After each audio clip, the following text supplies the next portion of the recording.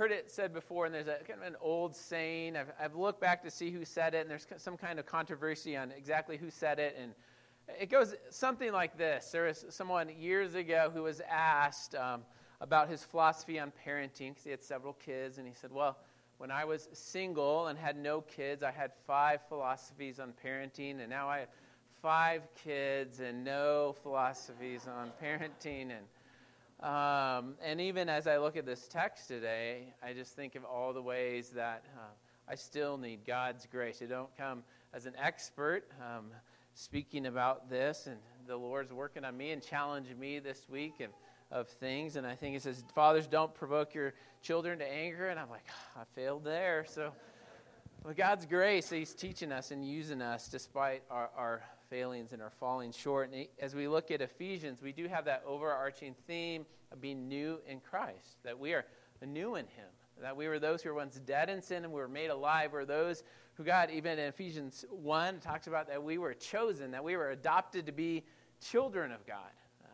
And I think of Ephesians chapter 5, the beginning verses, therefore be imitators of God as beloved children, and walk in love as Christ loved and gave Himself up for us. So we have this thing, this truth that if we're in Christ, if we've trusted in Him, that we're beloved. We're beloved children of our God. And we have this kind of overarching things as parents that we call it. We've been made new in Christ. He is the center of our life. And we're also made His children, loved by Him. And as moms and dads, we want our kids to know that same love as well. So just some things, overarching things that we think of as we look at this text. So let's look at this beginning instruction is that of instruction to children.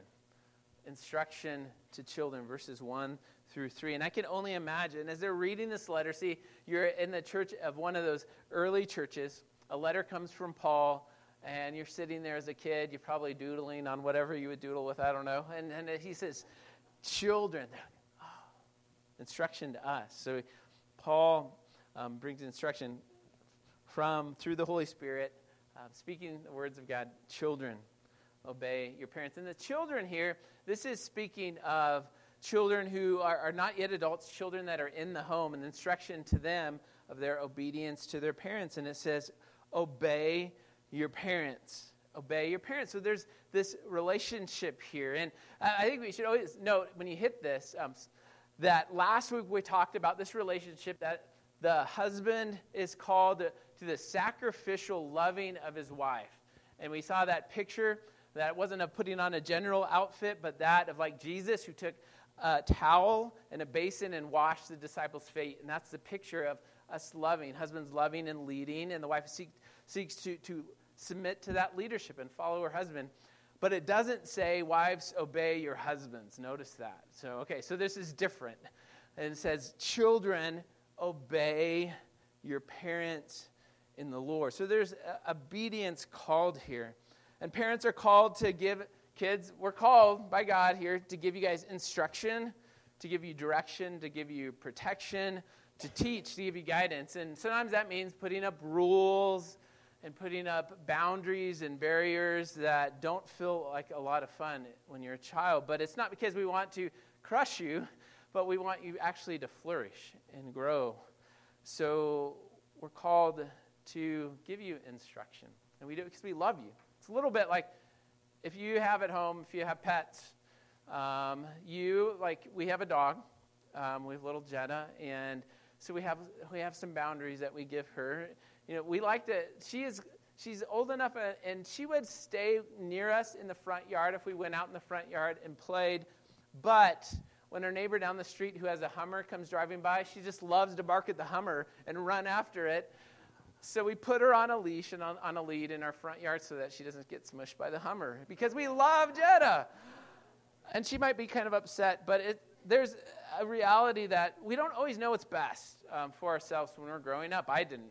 I just didn't know, and I was growing in that as a kid, and my parents put guidelines and barriers on me because they loved me. And sometimes it's hard to see it, but we're called to obey. And Paul then walks through just different reasons why kids are to obey. It says, obey your parents in the Lord.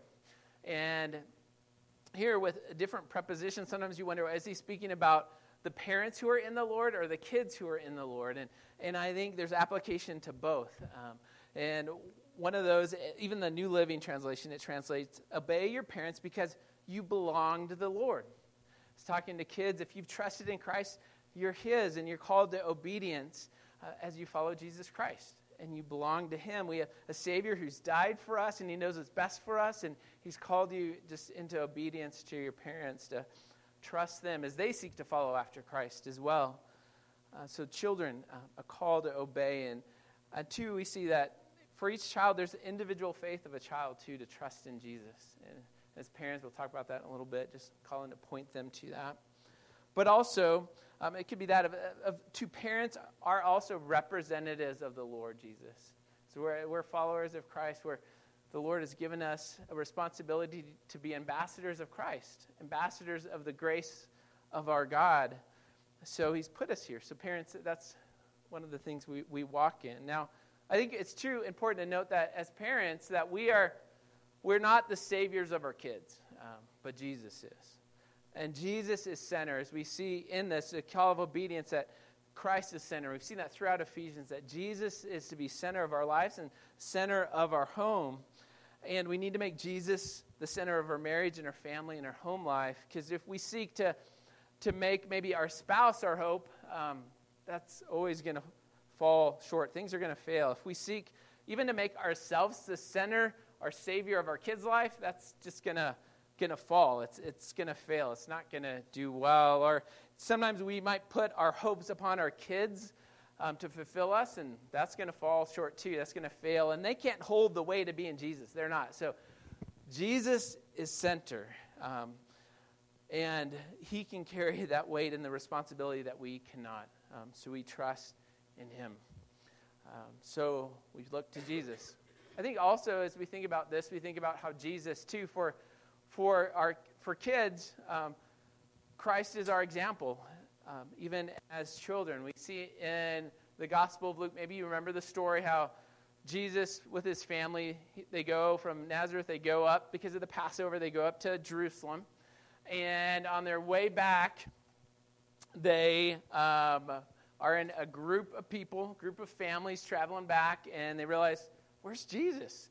So they run back to Jerusalem, and he's in the temple in his father's house, and they call him to come home with him, and it says that Jesus was submissive. He was obedient to his parents. So even Christ gave example that he, the one creator of all things, who came to save even and die for the sins of his parents, he was willing to be obedient in that. So we have the example of Christ. And Paul continues, and he says, it's right. It's a right thing. It's good, he's saying. It's a good thing for children to obey. And now, obedience, it's not easy at all. It's darn right difficult to obey.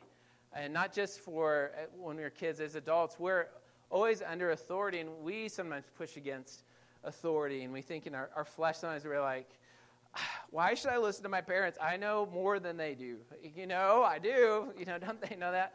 I already know what's best, but we do that even in jobs and other places. We're like, I know what's best. I know what to do. And it's just hard sometimes to obey. It's hard. Our flesh fights against us. And we live in a culture that says our truth is our only truth, and just follow that. So it's even harder to tell kids to obey, but we're called to obey because it's good and it's right. It's a good thing. It leads to good things. And parents, we've walked through a lot of things already. We've walked through difficulty. We walked through first grade and second grade, third grade, and fourth grade. And so hopefully we've walked through all of those, at least up to 12th grade. Hopefully we've walked through that, and so we're able to kind of to speak into those things. And we've walked through life, and we've messed up. We're called to give you instruction, and it's right to obey them. It's a good thing, and we call you to obey not because we want you to suffer, but because we want you to learn and we want you to grow. We desire that for you because we love you. We want you to find Jesus and find hope and life in him.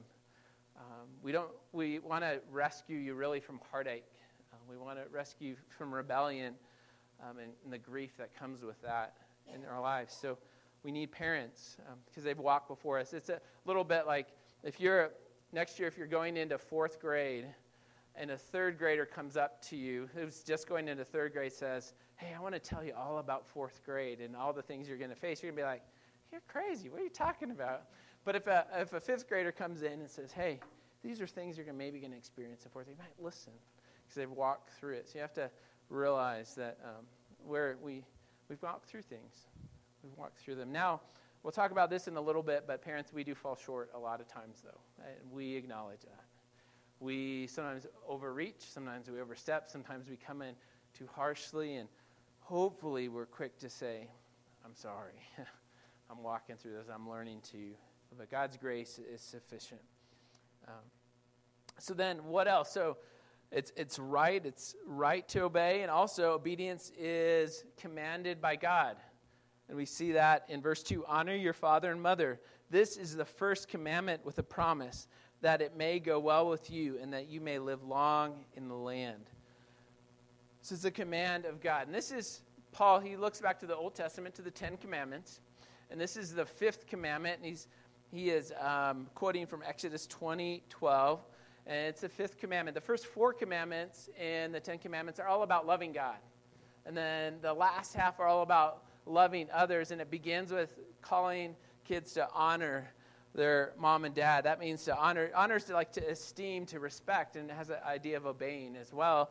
But it's not just outward obedience, but it's obedience of the heart when we honor our father and mother. And we're called to do that even with God as well. Sometimes we think, oh, I just have to follow. God's a God. He just gives us rules and we follow him. No, he calls us into a relationship with him as well, as we desire as parents relationship. And two, I just think to know, and I've kind of mentioned it a little bit, but we know that we live in a world that's broken by sin, and because of that, we do experience sometimes brokenness in families, and some of you have walked through separation, some of you have walked through divorce and the difficulties that comes and brings into even to that relationship, and we know that. It can be messy, it can be difficult, but God's grace is even greater in those situations. He's able to redeem and to give you grace to love and care for your kids, even if it's messy for a time or a long season as well. But the call for parents to lead and kids to honor. And then it says, we also want to obey our parents because God promises a good, fruitful reward. There's fruit. There's something good about it when we obey our parents.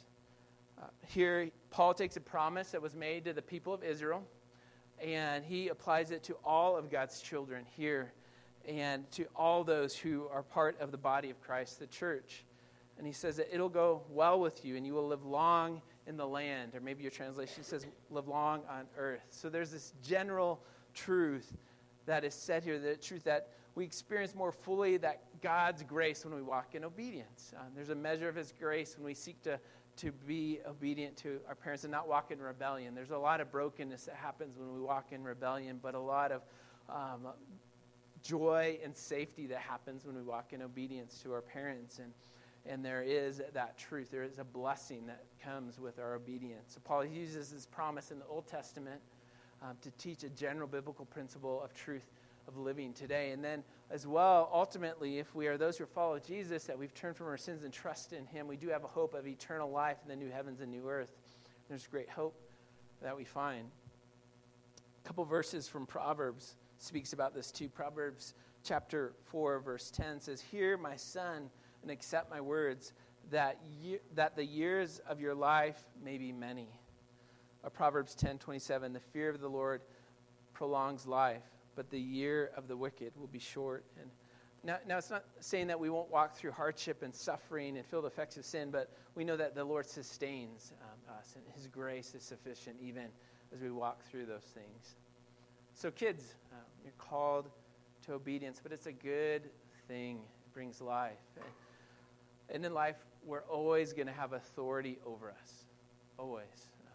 Even if we're the boss of our own company, there's authority, there's government, and ultimately we're under the authority of the Lord God, and we're called to learn even as children to submit to that, and it's part of God's design, and its instruction and God's word and his authority over us, it again isn't to crush us, but to show us how in life we might flourish by his design, by his grace, and he calls us even for rescue and salvation in him.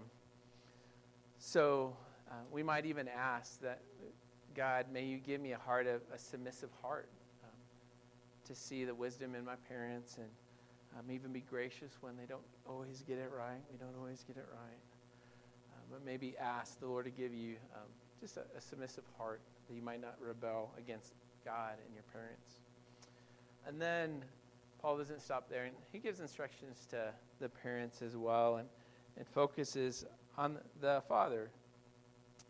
But we see instruction that's applicable to both mom and dad as we look through these verses. It says, fathers, do not provoke your children to anger, but bring them up in the discipline and the instruction of the Lord. So, Father, the question might be, is Paul just saying that mothers aren't involved in parenting? Well, no, because he's already said, children, who are they to obey? Obey their parents. It's plural.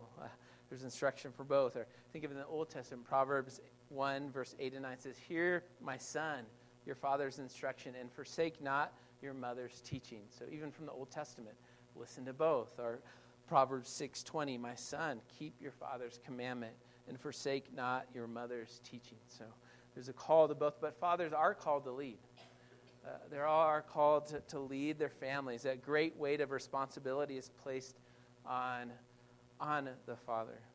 And again, though, we know that sometimes because of brokenness of sin, that some of you as moms have been the one that's had to lead out because the father has been absent. And the Lord is gracious in that. But fathers are called to lead. And the fathers are called, as we saw last week, the way we do, the way we lead. What does Paul lead out on when he calls the husband to lead his wife? Love your wife. Love her. The same applies with our kids. Love them. We have the example of our Heavenly Father. We're called beloved children in chapter 5, verse 1. Love them. This is what we're called to serve them. Take that towel in the basin and wash our kids' feet. And I'm saying serve them. Maybe we could wash their feet. I don't know. We've done that before. It's kind of a fun, stinky thing. But to love them. So fathers, I think that first call and the thing to remember is we're to lead. We're called to love and point our kids to Jesus, and we can't subcontract that out. We can't subcontract that out to mom. We're called to lead out on that. We can't say, well, mom will take care of the spiritual side or point them to Jesus. No, we're called to lead out on that. Can't subcontract it out to the church or to a youth minister or to a children's minister. We're called to lead out as dads in those things. And what are we called to do, both as moms and dads? There's application here. And I'm going to skip over the provoke thing, but don't worry, kids. I'm going to get back to the provoke thing. So we need that instruction. But first, what are we called to do? We're called to bring up our kids. Bring up our kids. And this word of bringing up is the word of nourish. Back in chapter 5, when husband's called to nourish and cherish his wife, it's that same word of nourishing, of bringing up, rearing. And we also follow the example of our Heavenly Father who's provided, who's nourished and provides for us and loves us. This is from Matthew 6, 25 through 26, a passage you may be familiar with, probably familiar with, speaking about God's provision in our fears and anxieties. And it says, therefore I tell you, this is Jesus teaching, therefore I tell you, do not be anxious about your life, what you will eat or what you will drink, nor about your body, what you will put on. Is not life more than food, and the body more than clothing? Look to the birds of the air. They neither sow nor reap nor gather into barns, and yet your Heavenly Father feeds them. Are you not more valuable than they are? So we have this picture of our Heavenly Father who takes care of the animals and says, hey, your Heavenly Father, He takes care of you even more than the animals, the birds of the field. So here we see that our Heavenly Father, He cares for us. He knows our needs. And as parents, we're to nourish and bring up our kids and care for their needs. Nourish them. Love them. Love them. We're called to love them. So bring them up, and we bring them up in the Lord. And sometimes that means when we provide for them, sometimes they have wants, as we all have wants, that aren't always needs, and we have to walk through that. And also there's emphasis here on that of nourishing spiritually, to teach our kids and point them to Jesus, instruct them. We're called to nourish them. Also, one way I like thinking of it is we're called to fuel their passion for Jesus, fuel their desire to know Jesus, fuel their love for Jesus. And there's different ways you can do that. Sometimes connect other things they love with maybe someone who in that field loves Jesus, and we can connect them in those different ways. And there's all sorts of ways to fuel and think, how can I fuel their love for Jesus? Maybe they love science, and you see the amazing ways that we can see design and look to our Creator. Just different ways that we can fuel their passion for Jesus. And we're not called to ultimately fuel, or we're not called at all to fuel their love for the world, to fuel their love or desire for fame or temporal wealth or whatever it might be. We're also not called to shield them from all storms of the world as we nourish them. We can't shield them from all storms, but we can be with them. We can seek God's wisdom and discernment how we're to be with them in those storms. I think of Jesus with the disciples. One of my favorite stories is when they're out on the sea and there's this huge storm and the waves are huge and Jesus is asleep in the boat. They're like, Jesus, don't you care? And he wakes and he calms the storm, says, where is your faith? And the storm is calmed and Jesus is with us even in the storm. So we walk with our kids even in difficulty. So we're to bring them up in discipline, it says, in discipline. This is instruction of the Lord. And it is discipline is correction as well. This is a word for that of correction that we are to give them. It's the same word as in Hebrews. There's another passage, if you've grown up in the church, a really familiar passage about discipline from the Lord, Hebrews 12, verses 5, 6, and 5 through 11. We'll just read some of those verses, though. And have you forgotten the exhortation that addresses you as sons? My son, do not regard lightly the discipline of the Lord, nor be weary when reproved by him, for the Lord disciplines the one he loves, and he chastises every son whom he receives. And then verse 10, for parents discipline us for a short time as it seems best to them, but he, our God, disciplines us for our good, that we may share in his holiness. For the moment, all discipline seems painful, right? It seems painful always, rather than pleasant, but later it yields the peaceful fruit of righteousness to those who have been trained by it. So there's this truth that we're called to discipline and instruct our kids, and it's going to be painful at times, but it produces a good fruit. We all need discipline and instruction, and to do that with regard to instruction from God's word. But as a parent, it's not always easy to know how to discipline. It's not always easy to know when a kid is just being a child or when they're actually rebelling and being disobedient to us. And it's a battle. This is from a pastor who is older and wiser than I am. He's one who has a commentary as well on Ephesians. It's Pastor Cohen, and he wrote this. There is, of course, a massive difference between children being childish, which loving parents will tolerate patiently, and disobedience, which loving parents will not. And also a big difference between a child's spirited energy, which needs to be encouraged, and a child's stubborn willfulness, which needs to be tamed. So it's hard sometimes as we want to discipline, and we need to ask the Lord's discernment of when a child is being childish and when a child is rebelling. And actually childishness, it looks different in different times of our life. What might have been childish when they were 2 is not so childish when they're 7. And you're like, this is rebellion at this point. But we need to walk through that and ask the Lord to give us wisdom of when they are just acting as children or when there is disobedience that needs to be disciplined there. And there's all sorts of things. Even with kids, it can be different with their different strengths and weaknesses. Some kids are just really mild-mannered, and sometimes their disobedience is harder to find. It's a little more passive and underneath, and then some of kids are just have super big, intense emotions, and sometimes they're just being loud because they're loud, and you have to discipline them because God has given them a lot of energy. But when they're rebelling from you, there's a right time to have energy and not, and we need to walk through that. And even with childishness, we need to give guidance and direction and to be able to speak into that so that they can grow.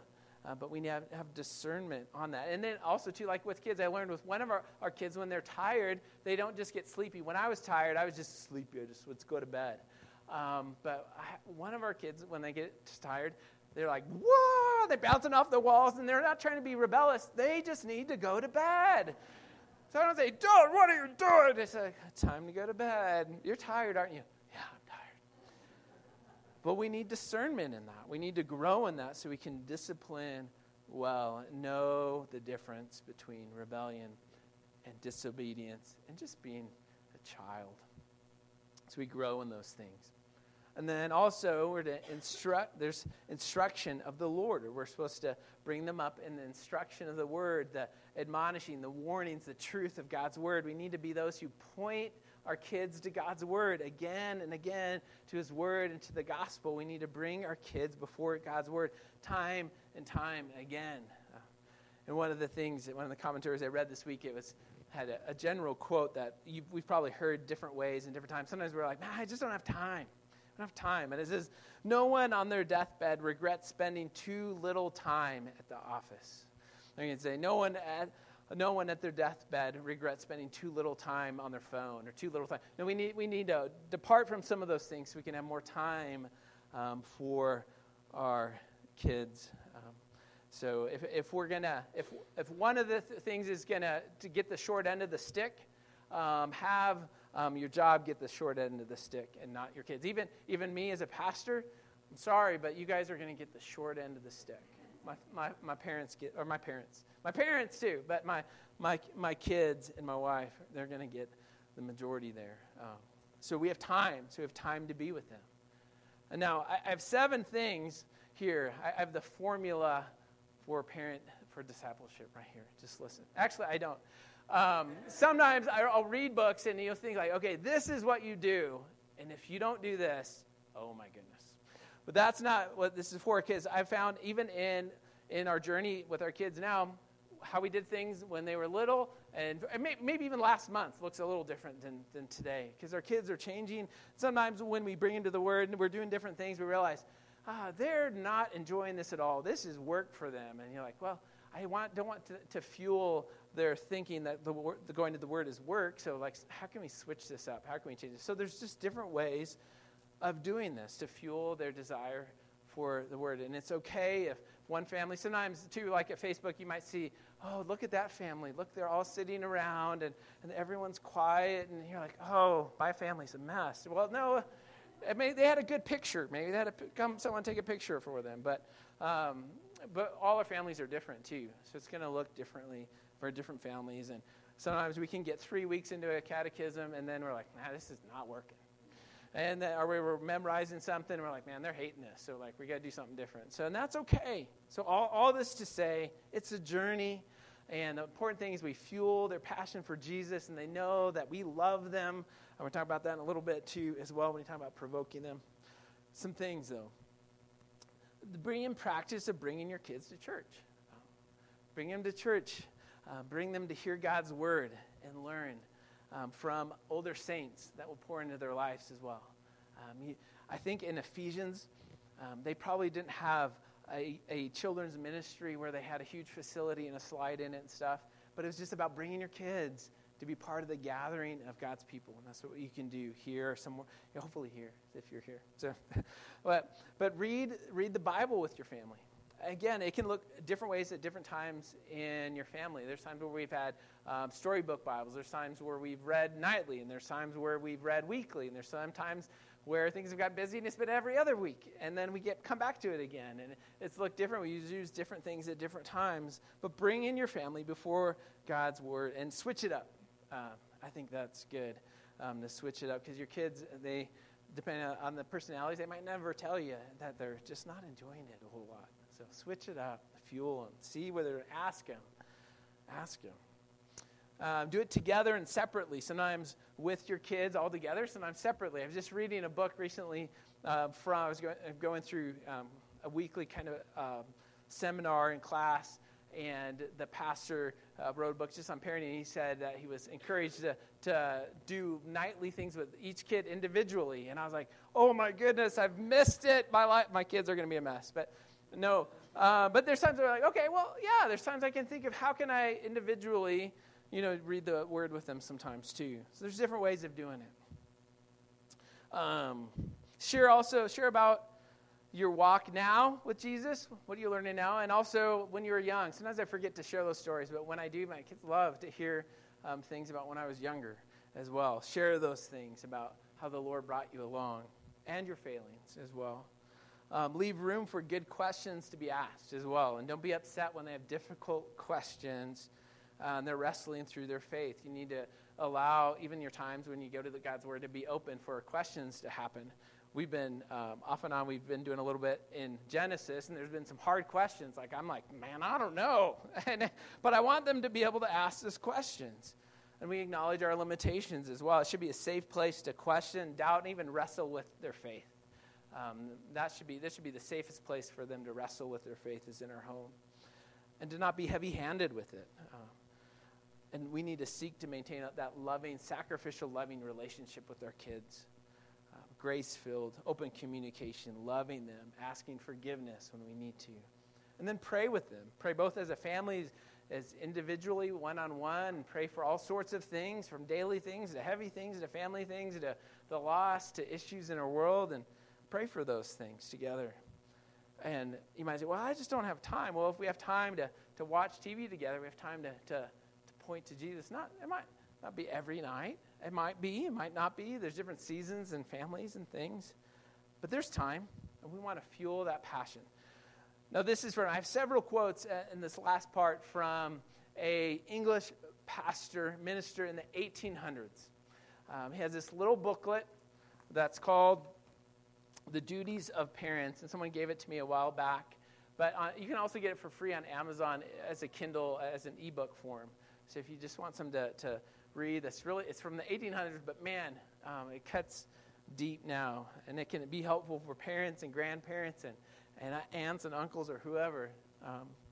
So this is by J.C. Ryle. J.C. Ryle, he wrote this: precious, no doubt, are the little ones in your eyes, but if you love them, think often of their souls. No interest should weigh on you so much as their eternal interests.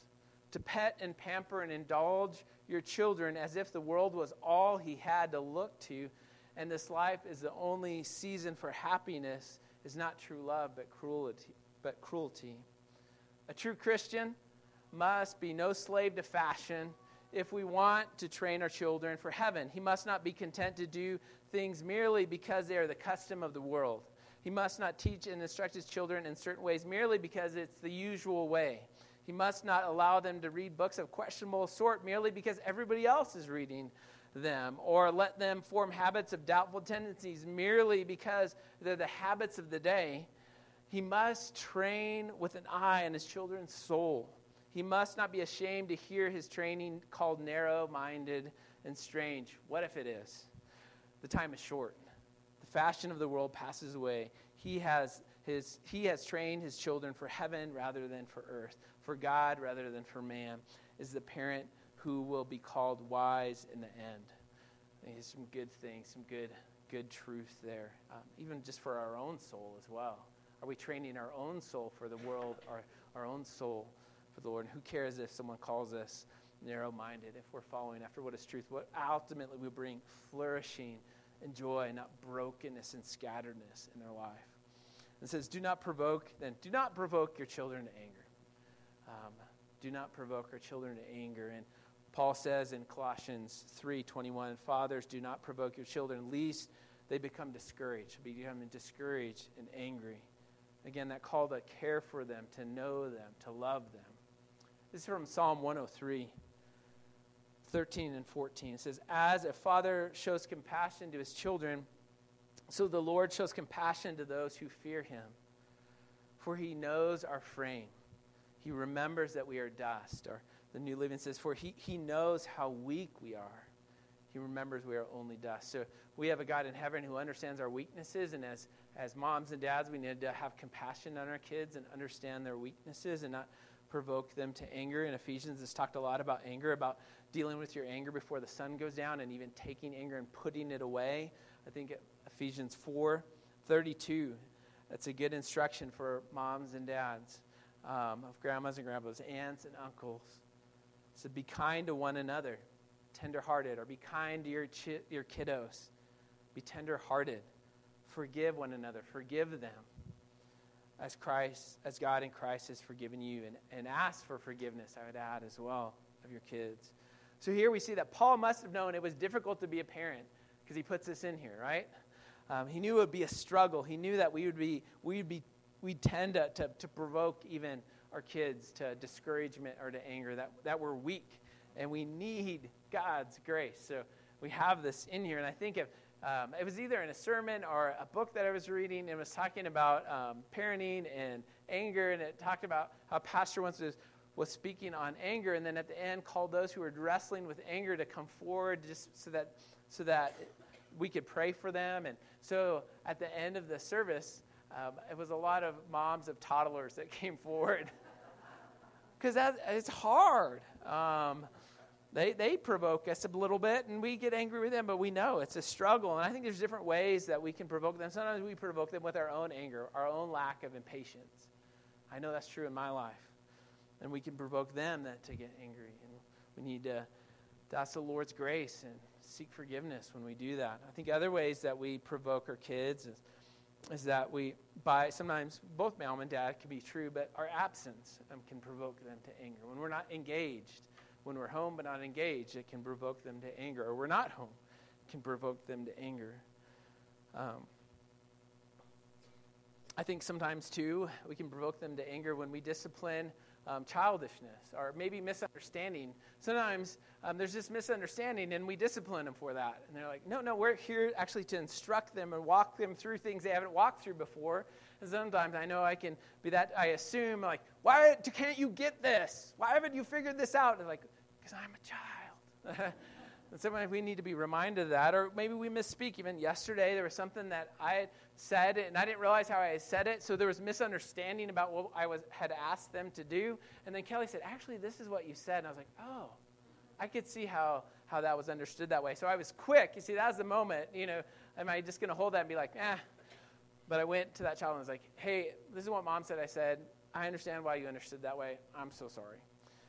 But we need to be quick to do those kind of things with our kids, not provoking them to anger and to be there. And also recognizing that God's grace is sufficient as well to mend and to heal when we do that poorly, or maybe have done that for many years. That it's never too long past that point to go back and seek by God's grace to mend that. Just a few more quotes, because we need to be reminded, I think, of that, just that call to maintain that tender, loving relationship with our kids. This is from J.C. Ryle. It says, children's minds are cast in much the same way as our own. Sternness and severity of manner chill them and set them back. It shuts up their heart, and you will weary yourself to find the door. I know when I read that, I was like, oh. There's another pastor and writer and speaker called Paul David Tripp, and I think he says something to the effect of, when was it last effective to someone to get up in your face and be like, why aren't you doing this? And you're like, no, that's never effective. So why do we do that as parents sometimes? But let them see that you have an affectionate feeling toward them and that you really desire to make them happy and do them good, so that if you punish them, they know it's intended for their well-being. Then he continues, nothing will compensate for the absence of this tenderness and love. A minister may speak the truth as it is in Jesus clearly, forcibly, and unanswerably, but if he does not speak it in love, few souls will be won. Likewise, you must set before your children their duty, commands and punishments and reasons. But if affection is lacking in your treatment, your labor will be all in vain. Love is one grand secret. If you want a secret in parenting, I think this is true. Might not be a certain method or things I can do this and this and this and this, but love is one grand secret of successful training. Anger and harshness may frighten, but they will not persuade the child that you are right. If he often sees you lose your temper, you will cease to have his respect. A father who speaks to his son as Saul did to Jonathan when he is angry will kindle against him, and as he called him the son of a perverse, rebellious woman. Yeah, that's probably not the best thing to call your kid. So try hard to maintain your child's affection. It's dangerous. It's a dangerous thing to make your child afraid of you. Anything is almost better than reserve and insecurity between you, your child, and you, but hesitation will result from fear.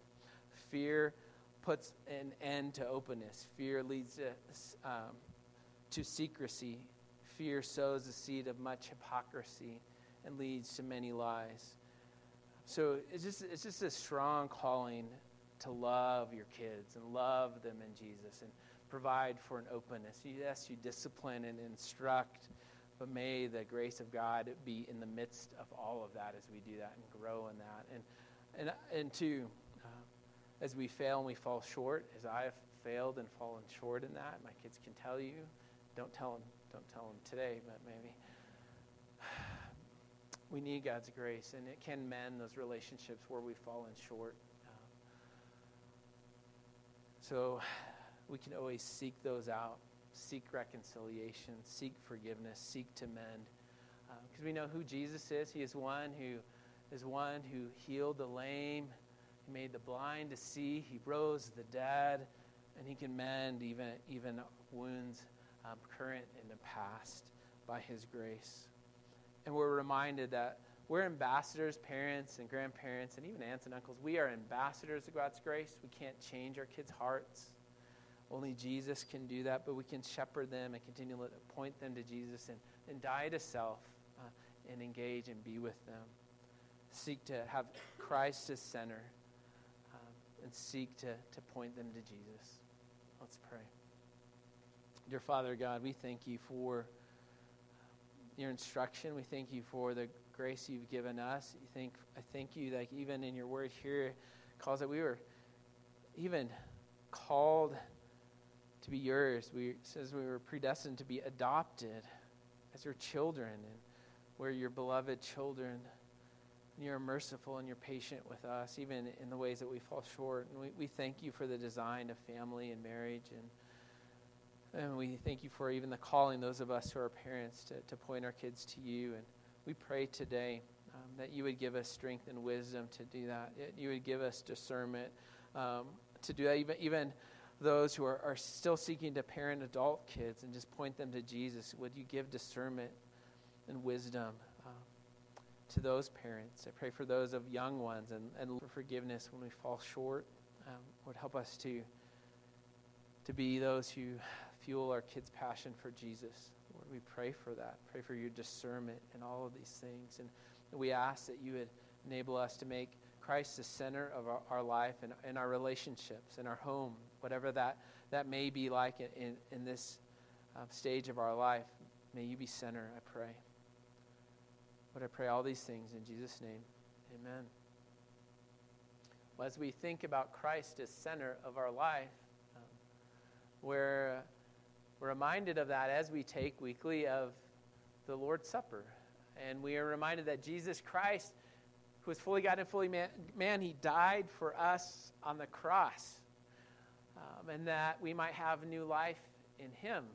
And we celebrate those things. And we don't come as those who are perfect, those who need Jesus. So this morning we even come as those who we recognize, if any of us are parents, we recognize the ways that we've fallen short. And we know that we can come and find grace and forgiveness and his grace and strength to call and continue to love and care for our kids no matter the age that they're at this morning.